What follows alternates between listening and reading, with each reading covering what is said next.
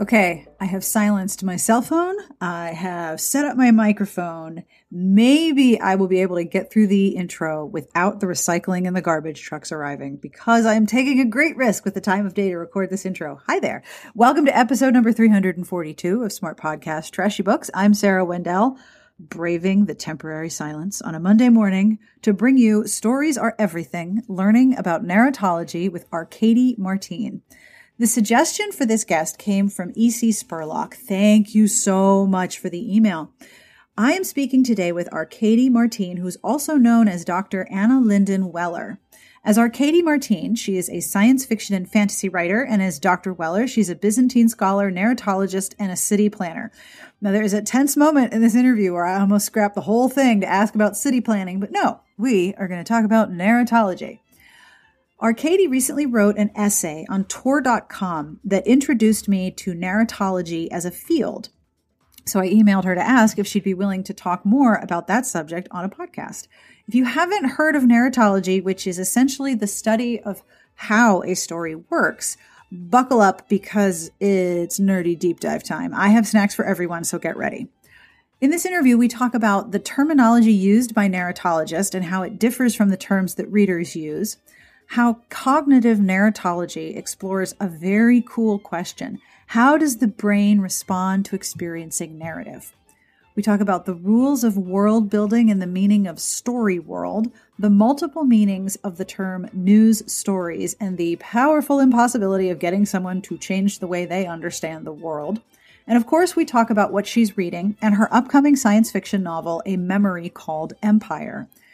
Basically, what I learned from this conversation is that everything is a narrative. Everything is a story. And we can learn a lot from understanding why and how a story works. I really like this interview. I hope you guys enjoy this conversation as much as I did. Barely kept my inner 13-year-old under control, basically. So if you want to email me and suggest guests, or you want to respond to this episode, or you just want to tell me a bad joke, that's great. You can email me at sbjpodcast@gmail.com. You can also call and leave a voicemail at 1-201-371-3272. You can tell me what you're thinking, ask for a book recommendation, tell me a terrible joke, whatever. I really love hearing from you. And you guys have really cool ideas, so, get in touch if you feel like it. This week's podcast episode is brought to you by Believe in Me by Ella Quinn. Thanks to their large extended family and unconventional courtships, the Worthingtons have seen their share of scandal and excitement.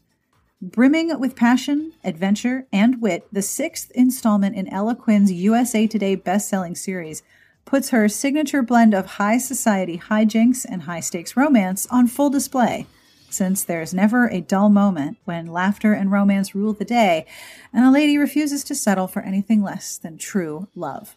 Believe in Me by Ella Quinn is on sale now wherever books are sold and at kensingtonbooks.com.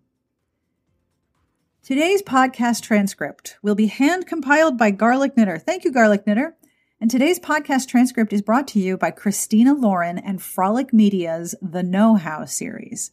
If you are an aspiring author, someone who is experiencing writer's block, or you're just plain curious about writing, and want to learn from two of the top romance novel authors, this series is for you.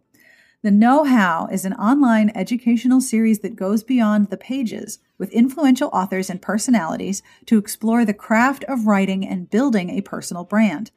The Know-How launched with best-selling authors Christina Hobbs and Lauren Billings, the writing duo known as Christina Lauren. The writers and self-proclaimed best friends discuss their unique writing process, keeping characters fresh, crafting steamy love scenes together, and more in the 9-part series. The Know-How's first installment, Creative Writing with Christina Lauren, is available for $29.99 at frolic.media. But heads up, listeners of this podcast receive a special 20% discount by entering the code SBTB at checkout.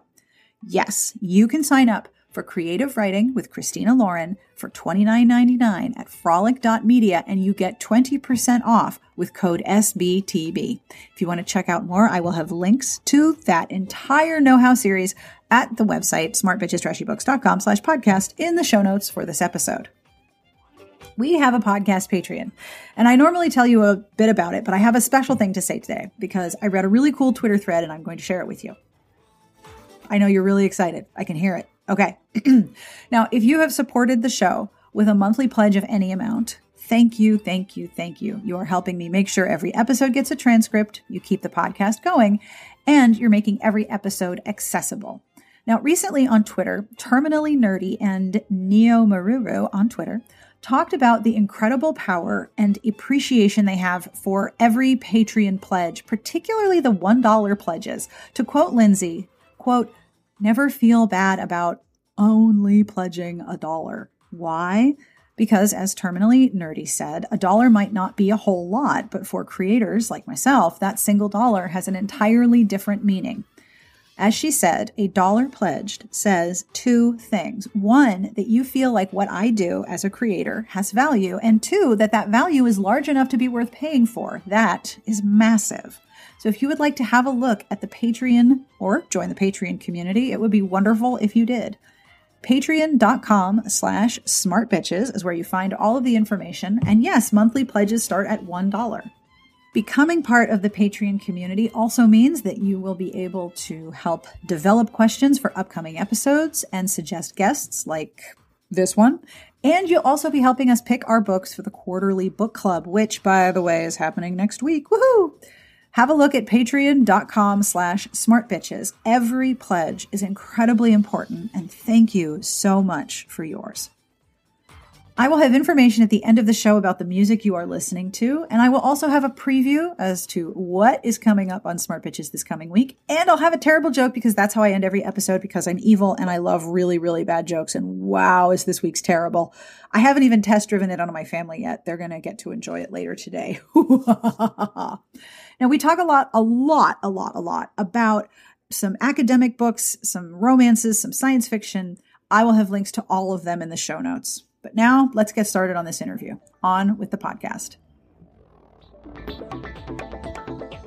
I'm Arkady Martine, also known as Anna Linden Weller. The first one's my pen name. The second one's my legal name. I'm a writer, mostly of science fiction and fantasy, also a Byzantine historian, a narratologist, and a city planner. So I do a lot of stuff. Whoa, you do a lot of cool stuff. It's all kind of fed into each other. I mean, I've always been a writer, but I have a PhD in Byzantine history, and I did that for about a decade, had some postdocs in Europe and in Canada. And then I decided to leave academia and switch to a sort of more hands-on engagement with the universe, which ended up being urban planning, and specifically like climate planning and sustainability, and I keep writing science fiction all the way through. So, whoa, I had no idea about the city planning part. Now I want to be like, scrap all these questions. Let me ask you about that. We are now a city planning podcast, folks. Get ready. Okay, we can talk about zoning law. You'll be really bored, though. The reason that I originally contacted you was because you wrote a really fascinating article on Tor.com about narratology. And it was one of those moments where I didn't realize this thing that I liked doing on a very amateur level had a name, and that people studied it, and that it was a thing. Like, I literally didn't know this was a thing, and it was so exciting for me. So I want to start by asking you, could you explain exactly what narratology is? Okay, yeah. So narratology is basically an academic discipline which studies the structure of narrative in all kinds of narrative, like books, films, history, comics, anything you can think of. And it's the study of how narrative structures work and how humans interact with, understand, and make narrative structures. So it's a really big, very broad field. And what you describe about like suddenly discovering that there was this thing that described what you were doing anyway was pretty identical to how I felt the very first time I ran into it. I was like, wait. There's a name? Oh my gosh. I do this all the time. You mean people study it? The narrative is the point of view filtered through a particular place, object. How does it move? Where is where it's the focal point? You can think of it as a kind of lens, like the way a lens focuses. Mm-hmm. So in that way, the term is useful when you're doing this kind of analytic work that narratologists do. But I spent a lot of time when I was actively working on a narratological project thinking, okay, this is useful for analysis, but actually, when I'm actually doing work as a practitioner, I'm just going to call this point of view because that's what it means. You are making it needlessly complicated. Stop it. Well, it's not needlessly complicated. True. The difference between the tools you want for being able to systematize and describe a really complicated sphere of things, which is like all the stories in the world. Right. And the tools that you want when you want to write a story and think about how you're doing it. And sometimes those are the same and sometimes they're really different. They are. One of the things that you talked about in your article that I loved, I've read it like 3 or 4 times, and it's so deliciously savory. It was like so much fun. Thank you so much for writing it. You wrote that narratology is the study of narrative structure and how humans interact with narrative structures. What is cognitive narratology and how is that different? Because it sounds like it overlaps between literary study and psychology and cognitive analysis. Like there's a whole bunch of fields coming together, which is super cool. Because I know interdisciplinary study is like still a hot thing in the world. It is, and that's a good thing. So narratology in its original form was really a branch of literary analysis. So it was done by people who were like doing structuralism and post-structuralism, all those like French structuralists you read about in literary grad school if you were inflicted with that. Cognitive narratology comes partially from that sphere of thinking and partially from, you're exactly right, neuroscience, cognitive psychology, and some really very technical scientific, how does the brain respond, like in an MRI, to experiencing particular kinds of narratives? What happens inside our neurology when we experience a story or think about a story? And this is it's not a super new development. Like cognitive narratology started happening in the late 80s, early 90s, but it's much newer than narratology as a whole. And that's because I think it required the technology to advance far enough that people started thinking, well, if we can see what lights up in the brain when we move our arm, what happens in the brain that when we are sad? What about if you watch a scary movie? What lights up in your brain? Right. What happens in your brain when you're reading a romance novel? Exactly. I kind of want to know the answer to that, and I don't know if anyone's studying it. Now I need to know. I think the cognitive narratologists have not done as much work as I would like on romance and other sort of positive emotions, like feelings of excitement and interest and love. But when you asked me to come up with a list of people working on narrative of romance, there's definitely people working on narrative of romance, but I don't think it's quite hit cognitive narratology yet, though I do have one really cool exception. So there's this singer called Dessa. She's part of, she started out as part of a rap collective out of Minneapolis called Doomtree. She's an amazing singer. And she wrote a memoir recently, which was about her attempts to fall out of love with her ex using an MRI machine and the kind of processes that people who have like lost a limb and are learning to control a prosthesis use. Oh my God, I can't even describe my face right now. Yeah. Wow. So it's such a cool book. And she's a great writer and a great artist in general. So the name of the memoir is My Own Devices, which is kind of great. That is brilliant. She really came up with this on her own. Like this woman, you think I do a lot of stuff. She was a philosophy major, and then she was is a rapper and a writer. And so when she had this problem she couldn't fix through the usual ways, like therapy and thinking about opening up her relationship and deciding that wasn't for her, and then like moving to a different city and she was still stuck. She started thinking about free will and love and how the brain worked, and found a bunch of people to help her reprogram her own brain. Wow. So that's the power of the connection between narrative and like the processes of our neurology. Right. It's so deeply intertwined. And our brains respond so very much to the stories that we literally tell ourselves. Yes. About our own reality. Like our reality is a constructed narrative of how we experience things. Whoa. One of the aspects of your article that I really liked was the discussion of story world, which I took to mean, like world building. But it's not just the world of the book. It's the world of the reader of the book interacting with the world of the book as well. Yes. Which is the gorgeous trick to it. I didn't know that had a name. Again, mind blown. So excited. Can you explain what story world is as someone who studied narratology? Yeah, sure. So a story world starts with world building the way that we think about it. So like all of the stuff that goes into the world of the narrative, right. But not just the things you see on the page. It's also all the possible things that could happen inside that world. Right. So I'm a sci-fi writer, so a lot of things can happen in the worlds I write about that can't happen in the world I live in. But those possibilities exist inside that world, even if I don't write about them. If I don't write about like the journey through a wormhole, but I know that can happen in the world I've set up, that's part of the story world. Right. So that's the first half.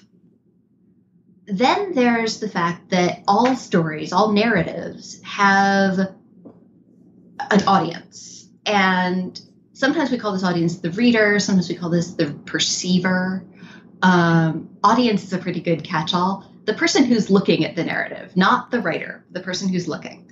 And the person who's looking carries their own sense of how the world works with them from their own experiences of their life.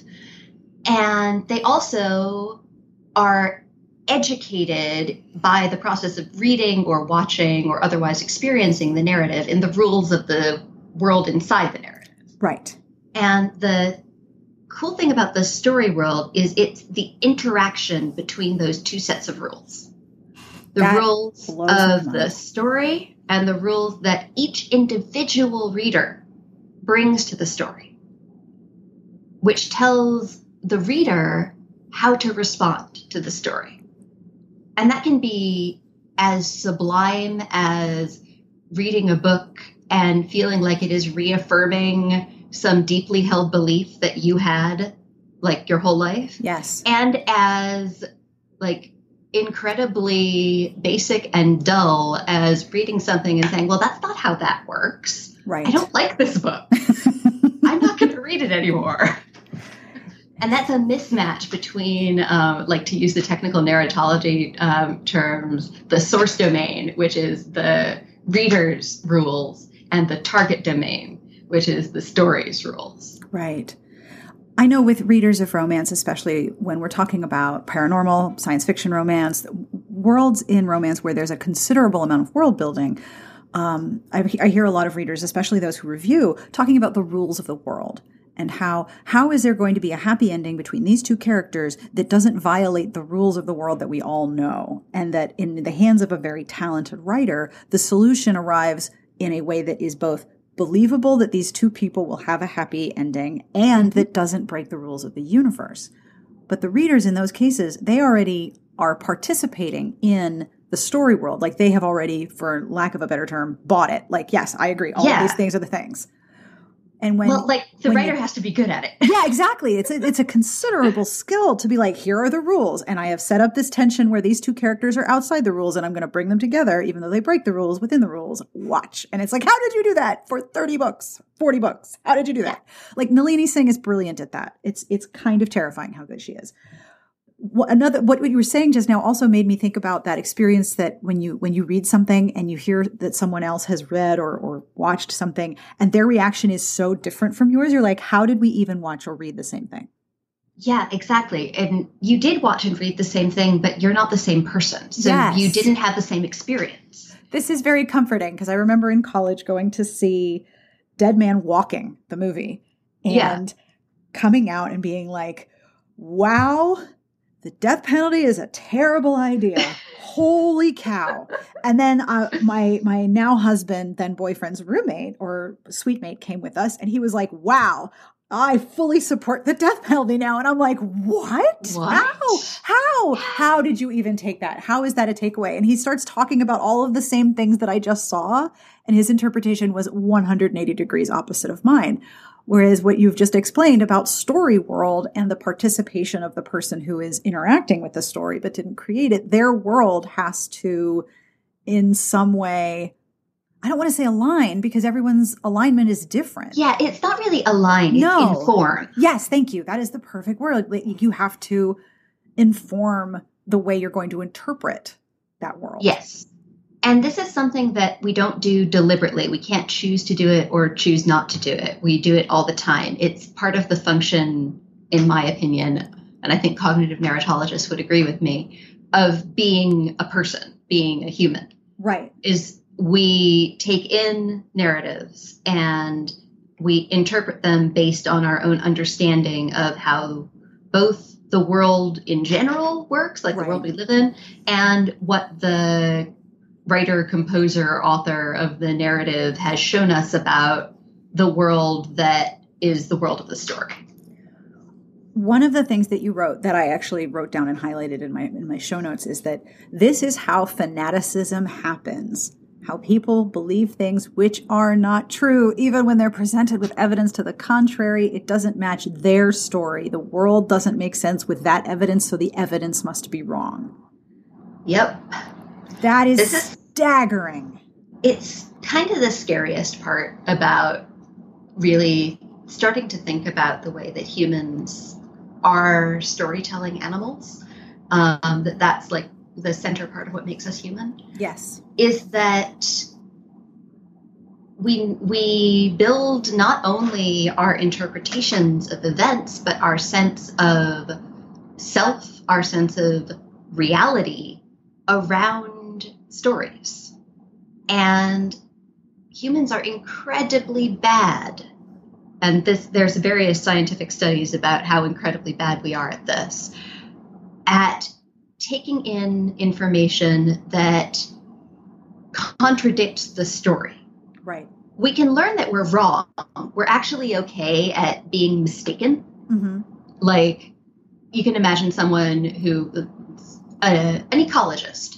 An ecologist believes that a particular species in the Chesapeake. Think about like the crabs and what you have some theory about why they breed more in some years and breed less in other years. Right, of course. And you learn that your theory, in fact, is contradicted by your evidence. Yep. And most ecologists would be like, okay, well, I guess I was wrong. But what you haven't done, and that the ecologist is not being challenged on their beliefs about the world.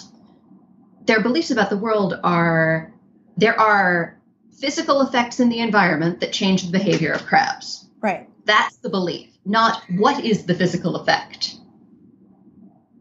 So if you came to the ecologist and said, well, actually, we know for a fact, and here's a video, that crabs don't actually breed. A specific number of crabs is delivered to us by aliens from Alpha Centauri every spring. And here's the video of them putting them in the bay. The ecologist is likely to be pretty convinced that you're nuts and they're not wrong. Now, I brought you a video of aliens installing crabs in the bay. Yeah. So all of your theories about breeding are wrong. And the ecologist is going to go, no. Okay, no. Because that's a challenge to the way the ecologist understands the basic rules of the world. Right. A, aliens usually don't come down and deliver animals of any kind. And B, the environment has effects on the behavior of animals. Right. And I mean, that's a silly example, but I can give you some more like troubling ones. So, did you know it's almost impossible to get people who have really strong political beliefs in any direction to change their mind?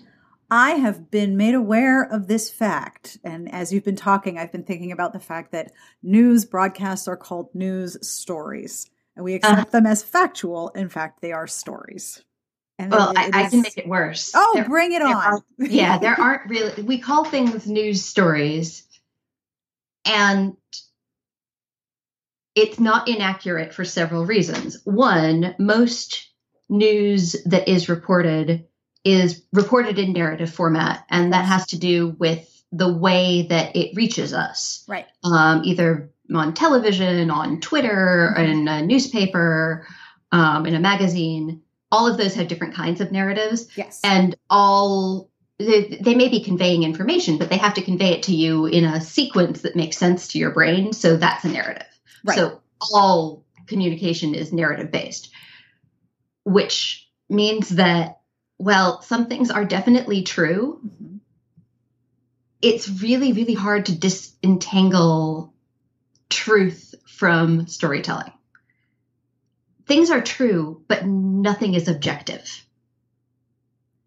Things are true, but nothing is objective. Yeah, I'm with you. From the way that the story is told. Right. Even if you get someone who is a deep believer in biblical literalism and someone who is a meteorologist who works for the National Oceanic and Aviation Administration and ask them about why a particular town got decimated by a hurricane. Mm-hmm. And they have the same evidence, and they both believe the same evidence. The hurricane happened. It happened here. This is what happened. Mm-hmm. Why did it happen? Why did this hurricane happen here? And you might have two very different answers. And one of them might have some of the trappings that we often consider to be truth markers, mm-hmm. which, like scientific evidence, here's a graph of how hurricanes are increasing in force due to climate change. Mm-hmm. And one of them might not. The people in this town had committed some kind of sin and they are being punished specifically. Mm-hmm. But that doesn't make the interpretation of the evidence for those two people any less real. Right. And the evidence is still there, no matter what your interpretation is. The hurricane really happened. And the challenge, therefore, when you're trying to convince someone of something that they absolutely cannot consider as possible, is to find ways of introducing information that is going to somehow fit, but also slightly adjust their story world. Yeah. So you can't just say, well, no, that's not how that works, to someone when you're trying to get them to acknowledge a possibility that is threatening to them, threatening mm-hmm. to their way of thinking about the world. Yeah. And this is not reserved for people on the political right or on the political left. Everybody has things that are incredibly threatening to them. Absolutely.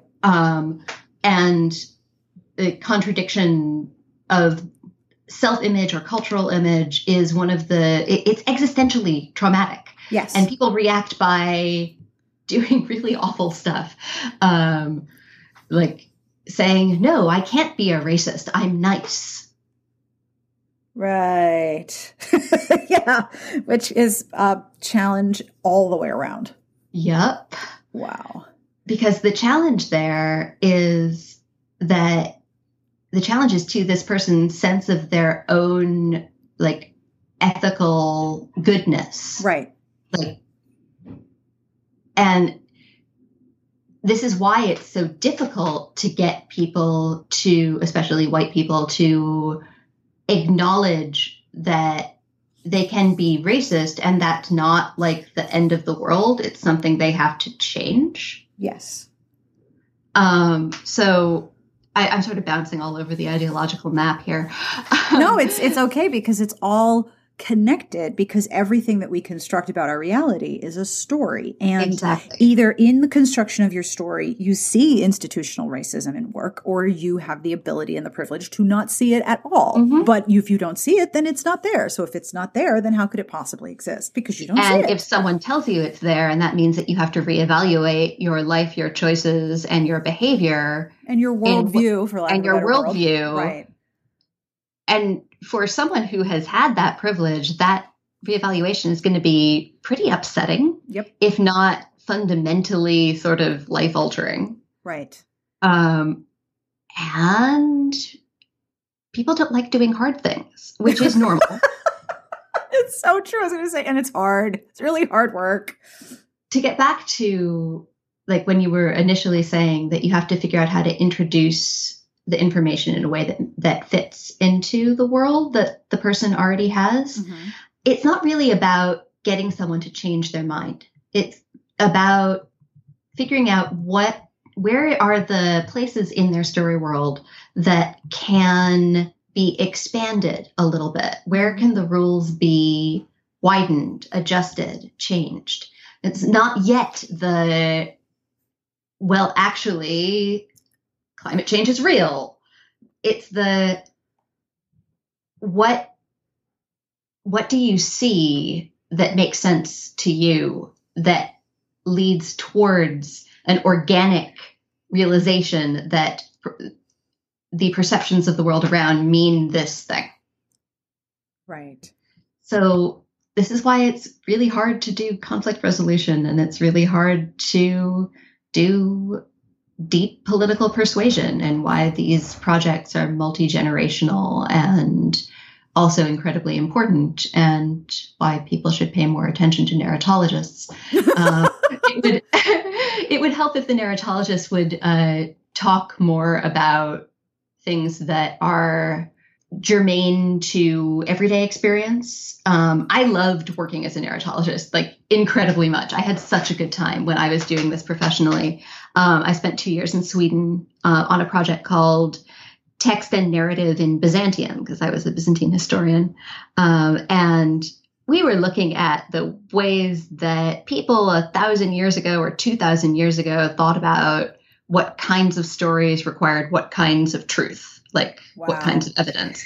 And it was great. And like, I can go on and on about the way that a particular historical text that like is one of the ways we know what happened in the year 1100 is also a literary text with like tropes in it, and what that means. But that's academic work. It's super cool academic work, and I love it, and I think it's valuable, but it's not accessible to everybody. And one of the things that I think narratology could be is something that gives us a lot more tools to understand the world. And to do that, we need to start like going out from how can we use this way of systematically looking at narrative to look at like our cool stuff that we love, to how can we use systematic ways of looking at narrative to think about how humans interact with the world and with the stories they perceive. Right. And how can you take terms like story world and what was the word for point of view? Focalization. Thank you, focalization, and translate that. Hard. Yeah, it translate that into, okay, this is why this news story works on you, and this is why this particular argument works so well on you. And it's interesting because it was Valentine's Day recently. I was doing a lot of reading about romantic relationships, which, as you might imagine, is something that I think a lot about. Uh-huh. And the two things that I love doing when I'm looking at a romance novel when I'm looking at it critically, are asking, okay, why do I believe that these two people work their business out and are going to be together? But also, why is it this trope that really works for me? Why is this my catnip? Why is it this, like, yes. Why is it the minute you say that two people got stuck in the snow, I am there, take my money, give me the book, let's go. Like, why is that the thing that works on me? I can look at that in terms of the fiction that I enjoy, but I can also look at that in terms of the arguments and the narratives about the world around me that also work on me, and question, how come I'm susceptible to that I also have an ancillary question that's a bit off topic of what you've been saying, but I'm wondering if gender plays a role in narratology, because one of the things you were talking about was how difficult it is to do the hard work of being like, oh crap, maybe I was wrong. Whereas women so very often, and people who identify as women, are taught to doubt themselves all the time, to doubt their perceptions of reality. Does gender influence or come into the study of narratology at all? Yes, it does, but again, not as much as it could. There are strands of feminist narratology, but they, at least in my experience, which is somewhat limited, so I apologize, feminist narratologists, if I haven't actually read your work that does the thing I wish you did. It seems somewhat limited to discussions of particular literary or film objects. Right. Like, how can we talk about this in ways that acknowledge particular feminine narratives, and narratives of women, and how do narratives of women work? In terms of cognitive narratology, I think there has not been all that much work done on the way that the socialization of women and basically all female identified people change the way that we think about stories. Right.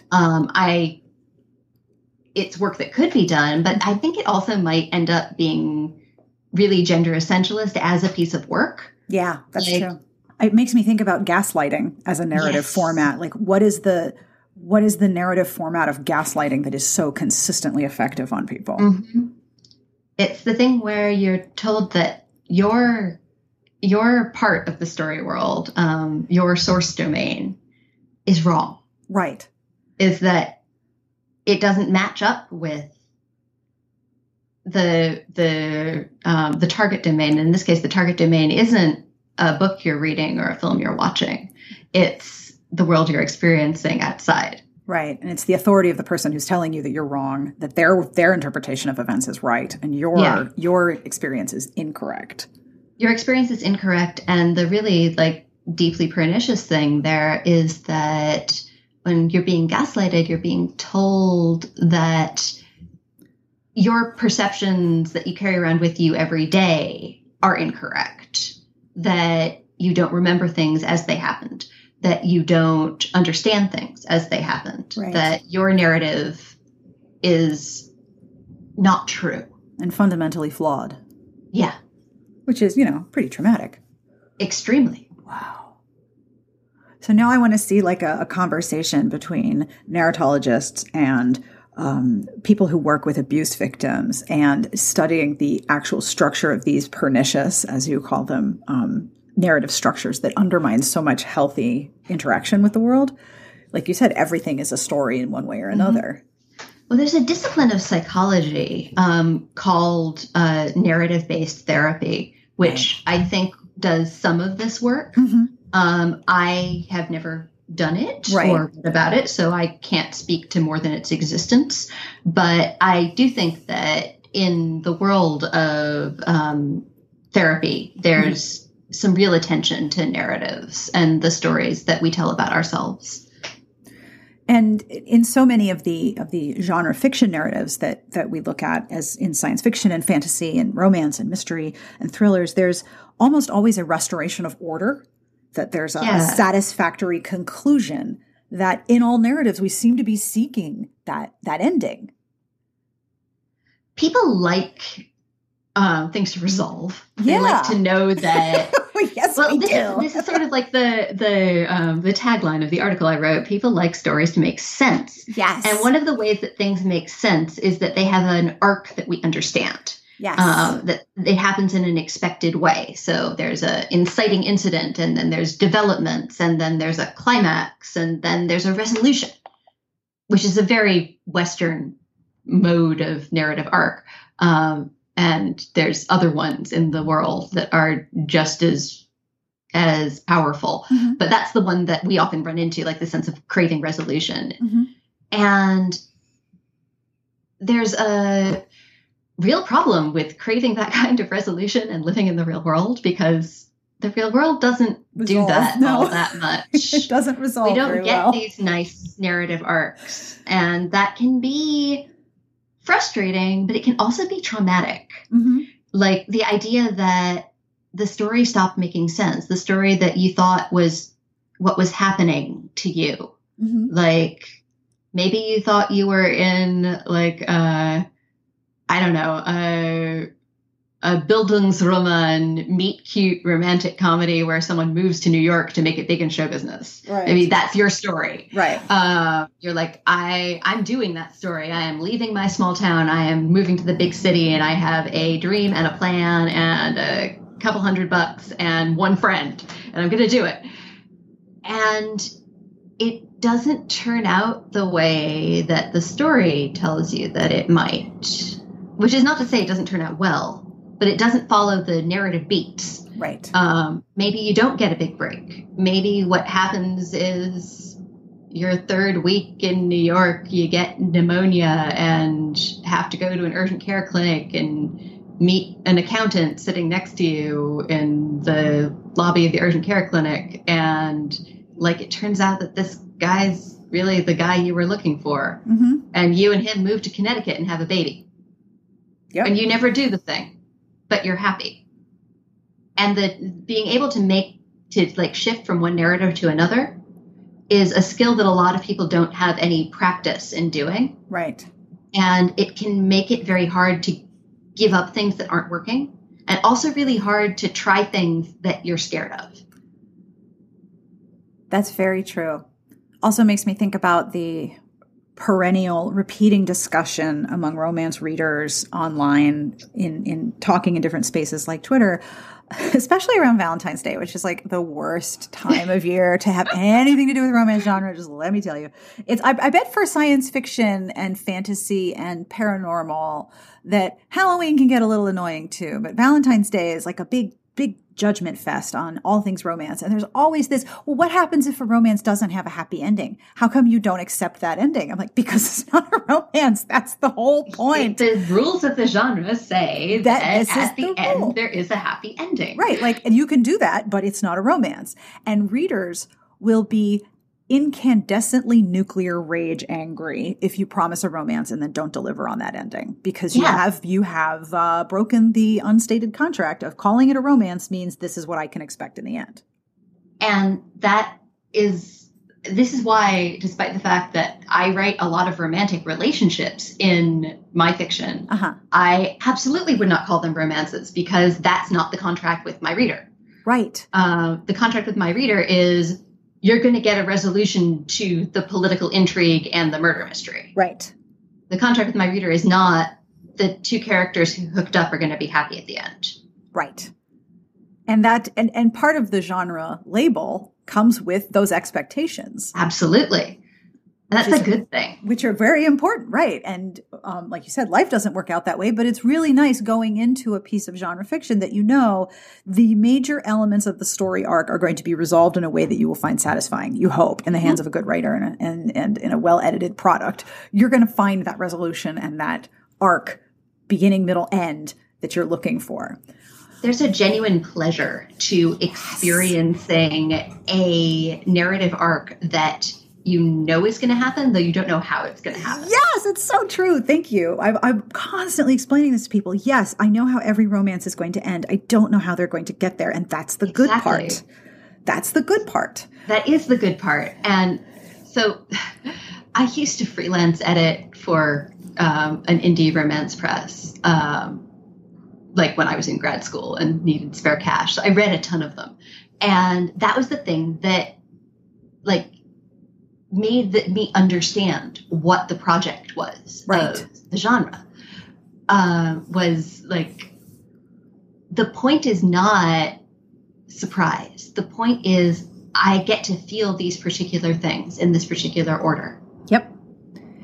And it's a safe space for that emotional engagement for me as a reader, because I know that emotionally investing all of my empathy into these characters will be created in a world where my investment is made knowing that it'll be okay in the end, that I won't be betrayed and then have to deal with the opposite of the romance, and to deal with the grief or the loss or the absence. Like if I go in expecting grief, that's not what I'm looking for in romance, I'm going to read a different genre. Exactly. And you choose the narratives you want to consume because they have specific rules. Right. And that's true for romance, I think, very strongly. Sometimes more than other genres. Romance has more clear rules than a lot of other genres. But a lot of genres have rules that if you break them, people are just going to, like... I'm thinking of that Noctopus gif where the octopus goes, nope, nope, nope, nope, nope, nope, nope. Yep, I'm out. Nope, nope, nope, nope, nope. Yep. I mean, you can break the rules in science fiction really easily. Yeah. All you have to do is break your own rules. Like the rule in science fiction, the strongest rule in science fiction is if you set it up, you have to keep to it. Right. You can do almost anything. Like as you necessarily have to be like scientifically plausible. I'll argue all day with people who tell me that it has to be scientifically plausible. No, it just has to be self-contained within its own rule system. Right. When you wrote in the Tor article that if no readers blink when your hand wavium whisks your protagonist away through the wormhole, you've built a story world convincingly that wormholes are a thing. The whole idea of hand wavium gave me no end of delight.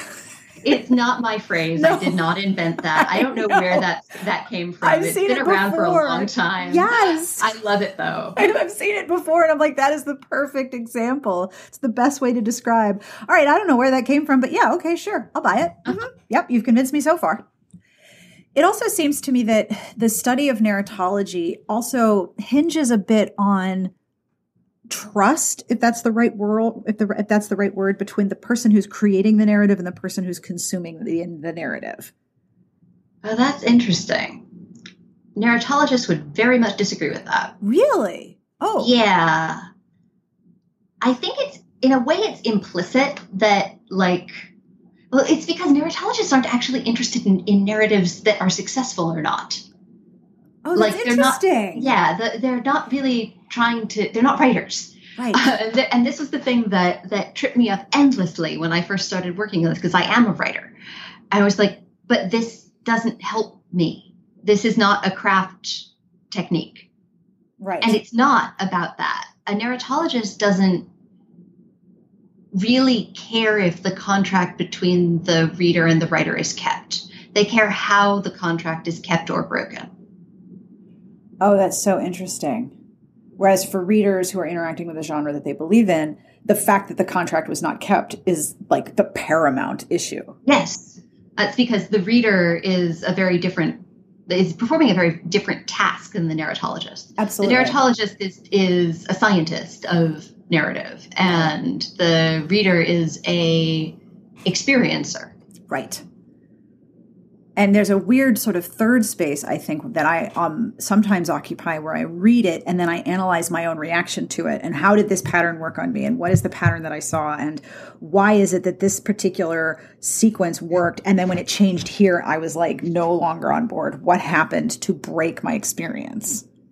Hi, I'm sorry to tell you that you are a critic. Oh, yeah, I know. It's a problem. Like, I am asked a lot, do you ever read for pleasure? I'm like, yeah, all the time. Like, my whole job is reading for pleasure. But then when I'm done, I'm like, all right, how come that didn't work? What happened? Yeah. This is actually something that, as a writer, I sometimes struggle with. I read a lot more nonfiction and a lot less fiction when I'm, like, in the depths of a writing project. Absolutely. Because the way the narratives work are different, and I don't have to think about technique the same way. Right now I've just been reading nonfiction, like, consistently for the past 2 months while I'm trying to finish this novel. And I love reading nonfiction. It's great. And it's so much easier. Yeah. I don't have that critical, I do have the critical facility that clicks on, and the how does the narrative work facility, but it's not so constant. That makes sense. Now, I do want to ask you about your writing. You have a new book and a new series starting in March. Congratulations. Thank you. Can you tell me all about it? Absolutely. Tell me all the things. Tell me about it. So this is actually my first published novel. I've published a bunch of short stories, but this is my debut novel. The title is A Memory Called Empire. It's the first of at least two. There's a duology, and maybe there will be more. And it is a sort of, I think I described it once as House of Cards in space. That sounds great. I think that's a great hook. I'm really super into Jean Le Carré, Tinker Tailor Soldier Spy, all of that like really internal spy narrative stuff. And I love space opera, and I love Star Wars and like big scale, beautiful, aesthetically lush settings in the far future. And then I wanted to write like a Tinker Tailor Soldier Spy, like set there. So that's the book. It's also a book about empire and assimilation, and a book about narrative in a lot of ways. It's about what happens to someone when they realize that the narratives they love are narratives that have been imposed on them by an imperializing culture, and what to do, if anything. Wow. That's a lot. Yeah. It's a question I think about all the time. So it ended up being really like deeply thematic. And I mean, part of it is I'm an American, so I'm come from an imperializing culture, right, where American narratives have spread all over the world and get everywhere. But I'm also Jewish, so I come from a assimilated and threatened culture that is inside that imperializing culture. Roger that. Me too. Both counts. Yep. Although I converted, so I changed my narrative. Welcome to the tribe. Thank you. I came for the food. It's pretty good. It's real good. And then I studied, as a Byzantinist, I studied the interaction between Byzantium, which was an imperializing culture, and Armenia, which was a imperialized culture from many directions, but also maintained a real like sense of its own integrity as a culture, and still does to this day, with a long history of its own. And so these questions are really important to me. Like, what do you do when the narrative you love is the narrative that's destroying your culture? Right. And is that love like real? Yes. What do you do about it? Can you change it? Should you change it? Yeah. So all of that got into this book, which makes it sound like it's very polemical, but it's not. It's kind of a political thriller. There's riots and like an attempted murder and a poetry contest with political implications. Dude, so cool. Somebody gets poisoned by a flower. As you do. Yep. So who are the characters that are in this story that are driving it? So the protagonist is named Mahit Bismar. She is the new ambassador from a small mining station in space, completely self-contained, so sort of like a permanent generation ship called Lassell Station. And she is the ambassador from Lassell Station to the giant interstellar empire right next to Lassell Station, the empire of Teixcatlan. Teixcatlan is kind of a weird mishmash of the Mexica, the Aztecs, Byzantium, and the Mongols immediately post Genghis Khan, except in space. She goes to the capital city of the empire because the person who used to have her job has apparently disappeared. Uh-oh. And the empire is demanding a new version. And when she gets there, it turns out that he's not disappeared, he's dead. And people may wish to kill her also. And that's a problem. There's kind of a succession crisis going on. And her predecessor in her job was deeply involved in it. And there's secret proprietary technology and a really enterprising military general who'd like to be emperor instead. Chaos ensues. Dude, that's a lot. That sounds amazing. So is this going to be a series or? There is at least a sequel, which I am about 2/3 of the way done writing right now. The sequel is called A Desolation Called Peace, which is a quote I stole from Tacitus because that's the best way to get good titles is to steal someone very, very old. Obviously. It comes from a quote in Tacitus, which is describing the Roman Empire. It's not in Tacitus's voice because Tacitus is a Roman. He's invented a character who is a Celt being conquered by Romans. And he puts this phrase in his mouth, which is, the Romans make a desert and they call it peace. Oh, and dude. I know, right?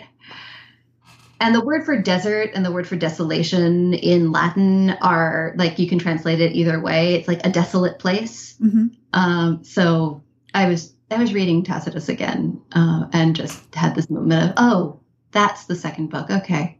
Because the second book is about war and about like whether it's possible to really communicate with people who are really, really different from you. Right. And what you should do if that turns out to be not true. Like you can't. That's a lot to tackle. That is really cool. Well, I hope I pull it off. At the moment, I still have like an entire other third of the book to write. And it's a little bit like, oh, God, what did I do to myself? No pressure. Yeah. Just all of your brains from multiple perspectives going, yeah, we can do this. Let's do it. We got this.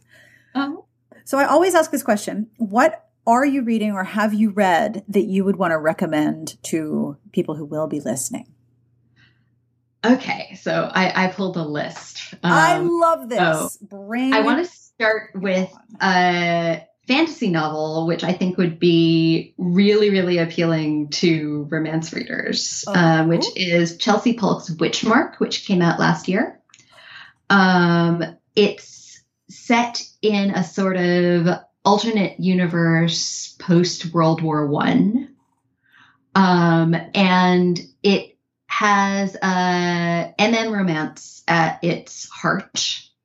And it's also about like PTSD and trauma and family dynamics and politics. And it's Chelsea's first novel. And I am amazed that it's Chelsea's first novel. It's so, so, so good. And I was utterly delighted by it. Oh, and there are bicycle chases also. Oh, brilliant. Yeah. Oh, that's cool. So that's the first one. And then the other stuff I've been reading lately in terms of fiction, I've been reading a bunch of sort of modern crime fiction. I've been reading the Irish author Tana French, whose most recent book just came out, which I haven't read yet. But the book I want to recommend is called Trespasser. So this is I guess you could call it a police procedural, but it's a very unusual police procedural because it has this intense internal focus on its protagonist and her mental state and her interpretations of events based on what may be sort of accelerating unreliability and not being entirely sane, at the same time trying to solve a mystery that is actually about her own past. And the writing is exquisite and the attention to detail is amazing. And the relationship between the protagonist and her partner on the force is incredibly compelling while not being romance. But I also love friendships between men and women. Like that's a thing I really love to read in stories. And just Tana French all the way. She's so good. And I've got like one weird one. Bring it. I want to hear all about it. So this is a nonfiction book written by a professor of mine. Her name is Jana van der Gut. She is a landscape architect at the University of Maryland. And the book is called Architecture and the Forest Aesthetic. And what it's about is how cities and forests might actually be things that could be combined together in a future that is more resilient. Like the way that you could make a hyper-urban place also a really, really green one, not just green in the not carbon emissions way, but green in the visual way. Right. Like the transposition of plants onto these built environment structures, and what that would do to the way that we think about what a city is, what we think about a forest as being. And I just find it really mind expanding to look at this in this way, because I'm a city person. I grew up in Manhattan, and I love like towers of glass and steel. And then I think about like what Singapore looks like today. And Singapore is towers of glass and steel covered in green and flowers. Mm-hmm. And I just wonder, could we go there? Could we do that? And this book helps me think about that a lot. So it's something I recommend. It's published by Routledge, which means it's more available than a lot of academic texts would be. It'll definitely be a thing that your library can get you. Oh, cool. Thank you. Very welcome. These are very cool recommendations.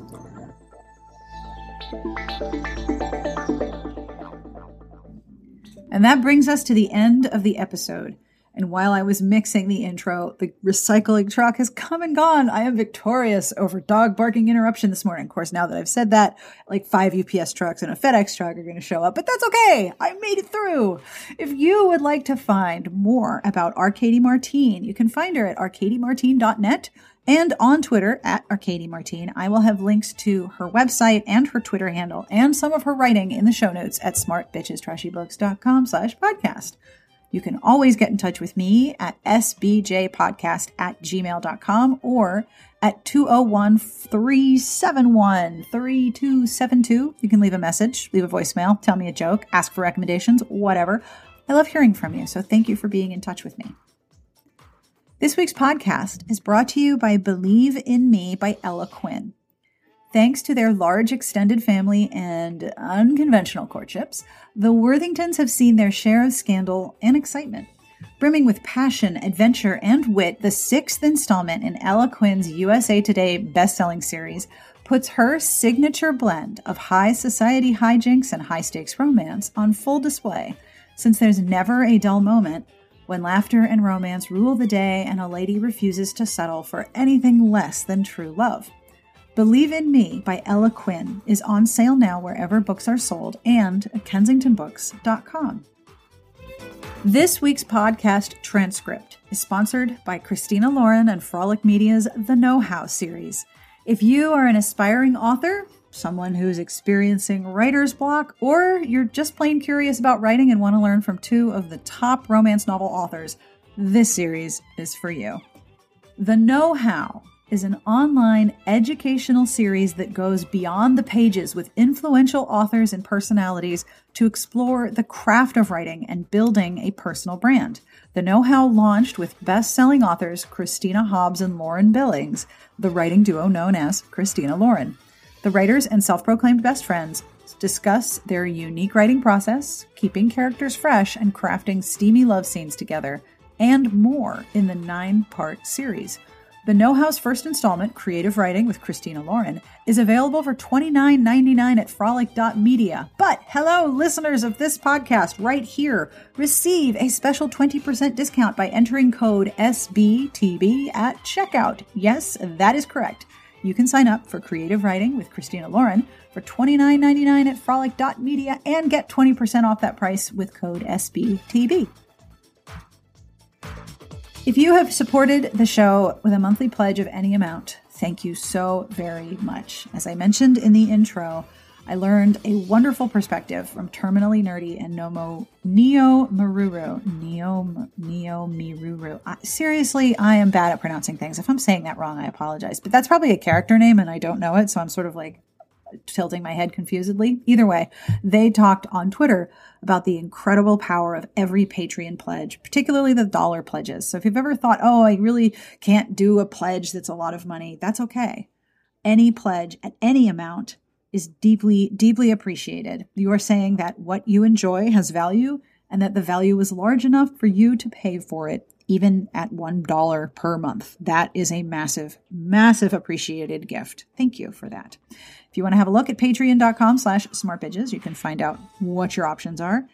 And Every member of the Patreon community helps me develop questions, suggest guests for the show, and helps pick our books for the quarterly. Monthly is way too frequently for a book club, I'll be real. Quarterly book club. You can join us at patreon.com/smartbitches. Every pledge is deeply appreciated, and thank you for yours. Our music is provided by Sassy Outwater. You can find her on Twitter at Sassy Outwater.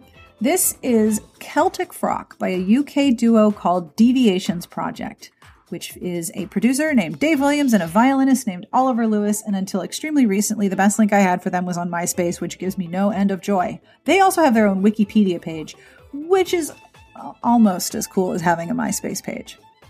I think this website needs a MySpace page. I'm going to email Amanda and she's going to be like, what is wrong with you?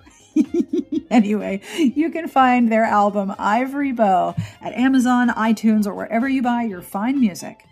And you can find Deviations Project at deviationsproject.com. Coming up on Smart Bitches this week, we have a lot of things. So many cool things. First, if you are listening to this on the day of release, Friday, March 15, there's a special edition of Covers and Cocktails brought to you by 1001 Dark Nights and their new Kristen Proby collection. Then, next week, we have Caption That Cover, Stuff We Like, a rec league on time travel. Remember when every book was time travel? I remember that I could not escape time travel romances. A lot of fuchsia, a lot of teal, a lot of gold, a lot of big hair and ruffly dresses, and a lot of time travel. Anyway, we will also have new reviews, books on sale, and Help a Bitch Out. You are most cordially invited to come on by and hang out with us. As I mentioned, I have links to all of the books we talked about and some of the academic titles we mentioned at the show notes at smartbitchestrashybooks.com/podcast. Now it's time for a terrible joke. If you listen all the way to the end for the terrible joke, I try to make the terrible jokes so bad that it's worth listening to the end, because if you listen to the end, I super appreciate it. And you get a reward, which is a joke that you can torture people with. Are you ready? All right, here we go. Did you hear about the two mummies who farted at the same time? Yeah. Two mummies farted at the same time. They had a toot in common. Toot in common. Yeah, this is terrible. I love it. Can't wait to torture my family tonight at dinner. Yeah, that is from Reddit user Full Patch. And thank you, because toot in common. All right, so to you and all of your farty mummies, on behalf of everyone here, we wish you the very best of reading. Have a wonderful weekend, and we will see you back here next week